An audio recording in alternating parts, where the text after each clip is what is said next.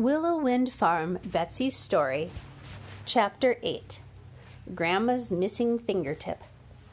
Grandma, tell us again of how the tip of your finger got cut off, pleaded Betsy.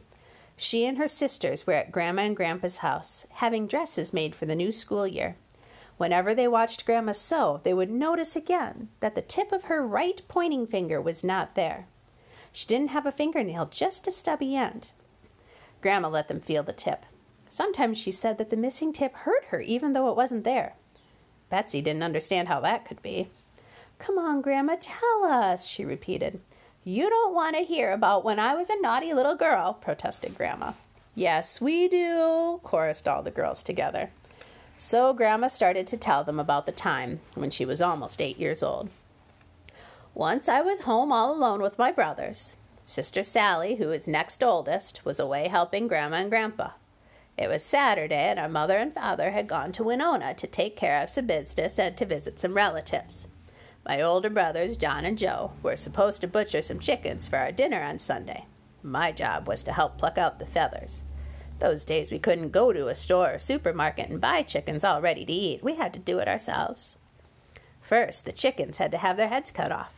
John and Joe knew how to do this quickly so the chickens wouldn't suffer. They did it with a sharp hatchet on the chopping block. I went out to watch him this time, even though I knew I wasn't supposed to. Joe went on to catch some chickens, and John and I waited by the chopping block. John sharpened the hatchet on the whetstone till it glistened in the sun. Then I did a very naughty thing.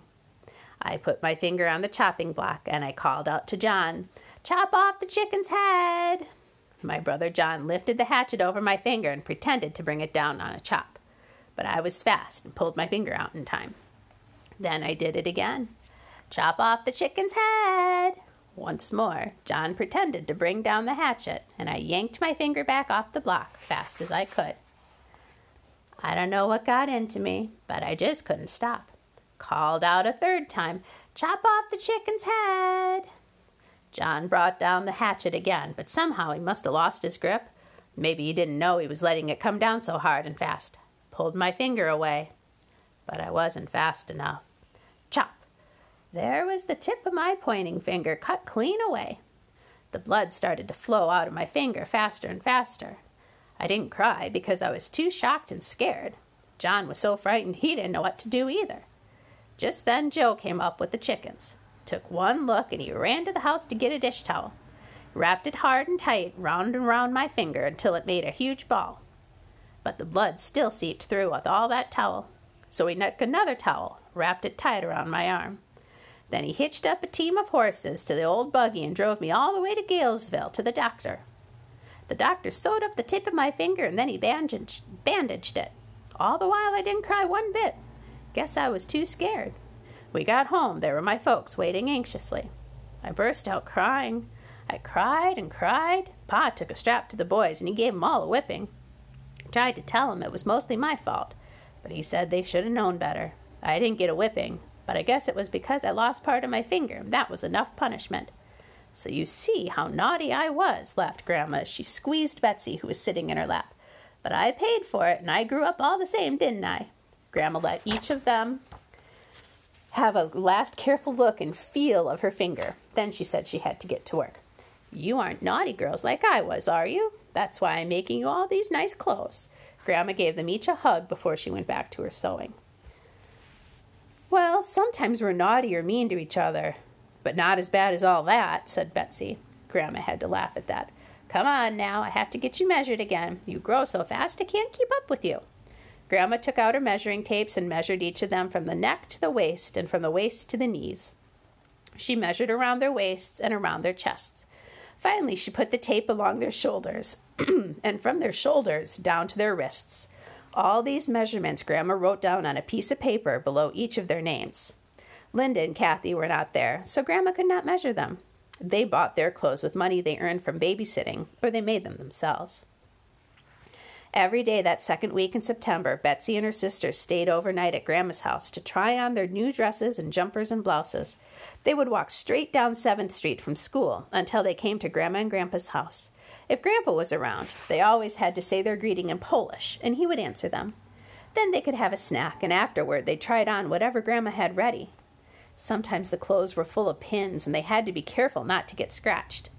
That part was no fun. But finally, each dress or jumper or blouse would get finished except for the hem, and it was great to put it on and see how fine they looked in Grandma's tall mirror. The last thing she would sew on each piece was the hem. Betsy loved coming to Grandma's house every day. That way she got out of doing her after-school chores. Sometimes she ran errands for Grandma, like going to the store for more milk or to the bakery for fresh bread. Grandma used to make all of her bread, just like their mom. But lately she said her arthritis bothered her when she kneaded the dough. So she bought bread from the bakery instead. Grandpa didn't like it as much, but he said he was getting used to it. After they had tried on their things and run the errands for Grandma, they could do whatever they wanted. Mona always helped Grandma cut out the cloth according to the patterns, getting it ready for the next day's sewing. Dorothy went to the library every day to get new books to read. She always stayed for a while in the library, reading, and then she brought some books back with her. Poem books, storybooks, or books with plays in them. Every night she read aloud to Julie and Betsy and Sarah before they went to sleep. In the morning, Betsy didn't have to get up as early as she did on the farm. She came downstairs, and there was Grandpa getting ready to shave himself.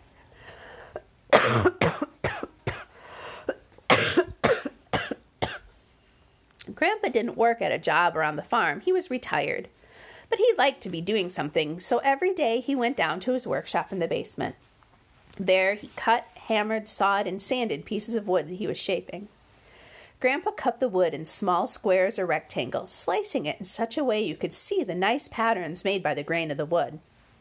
Then he lined up the pieces of wood in rows on a thick board and glued them carefully in place. Soon there was a whole board covered with little wood squares or rectangles in an interesting design.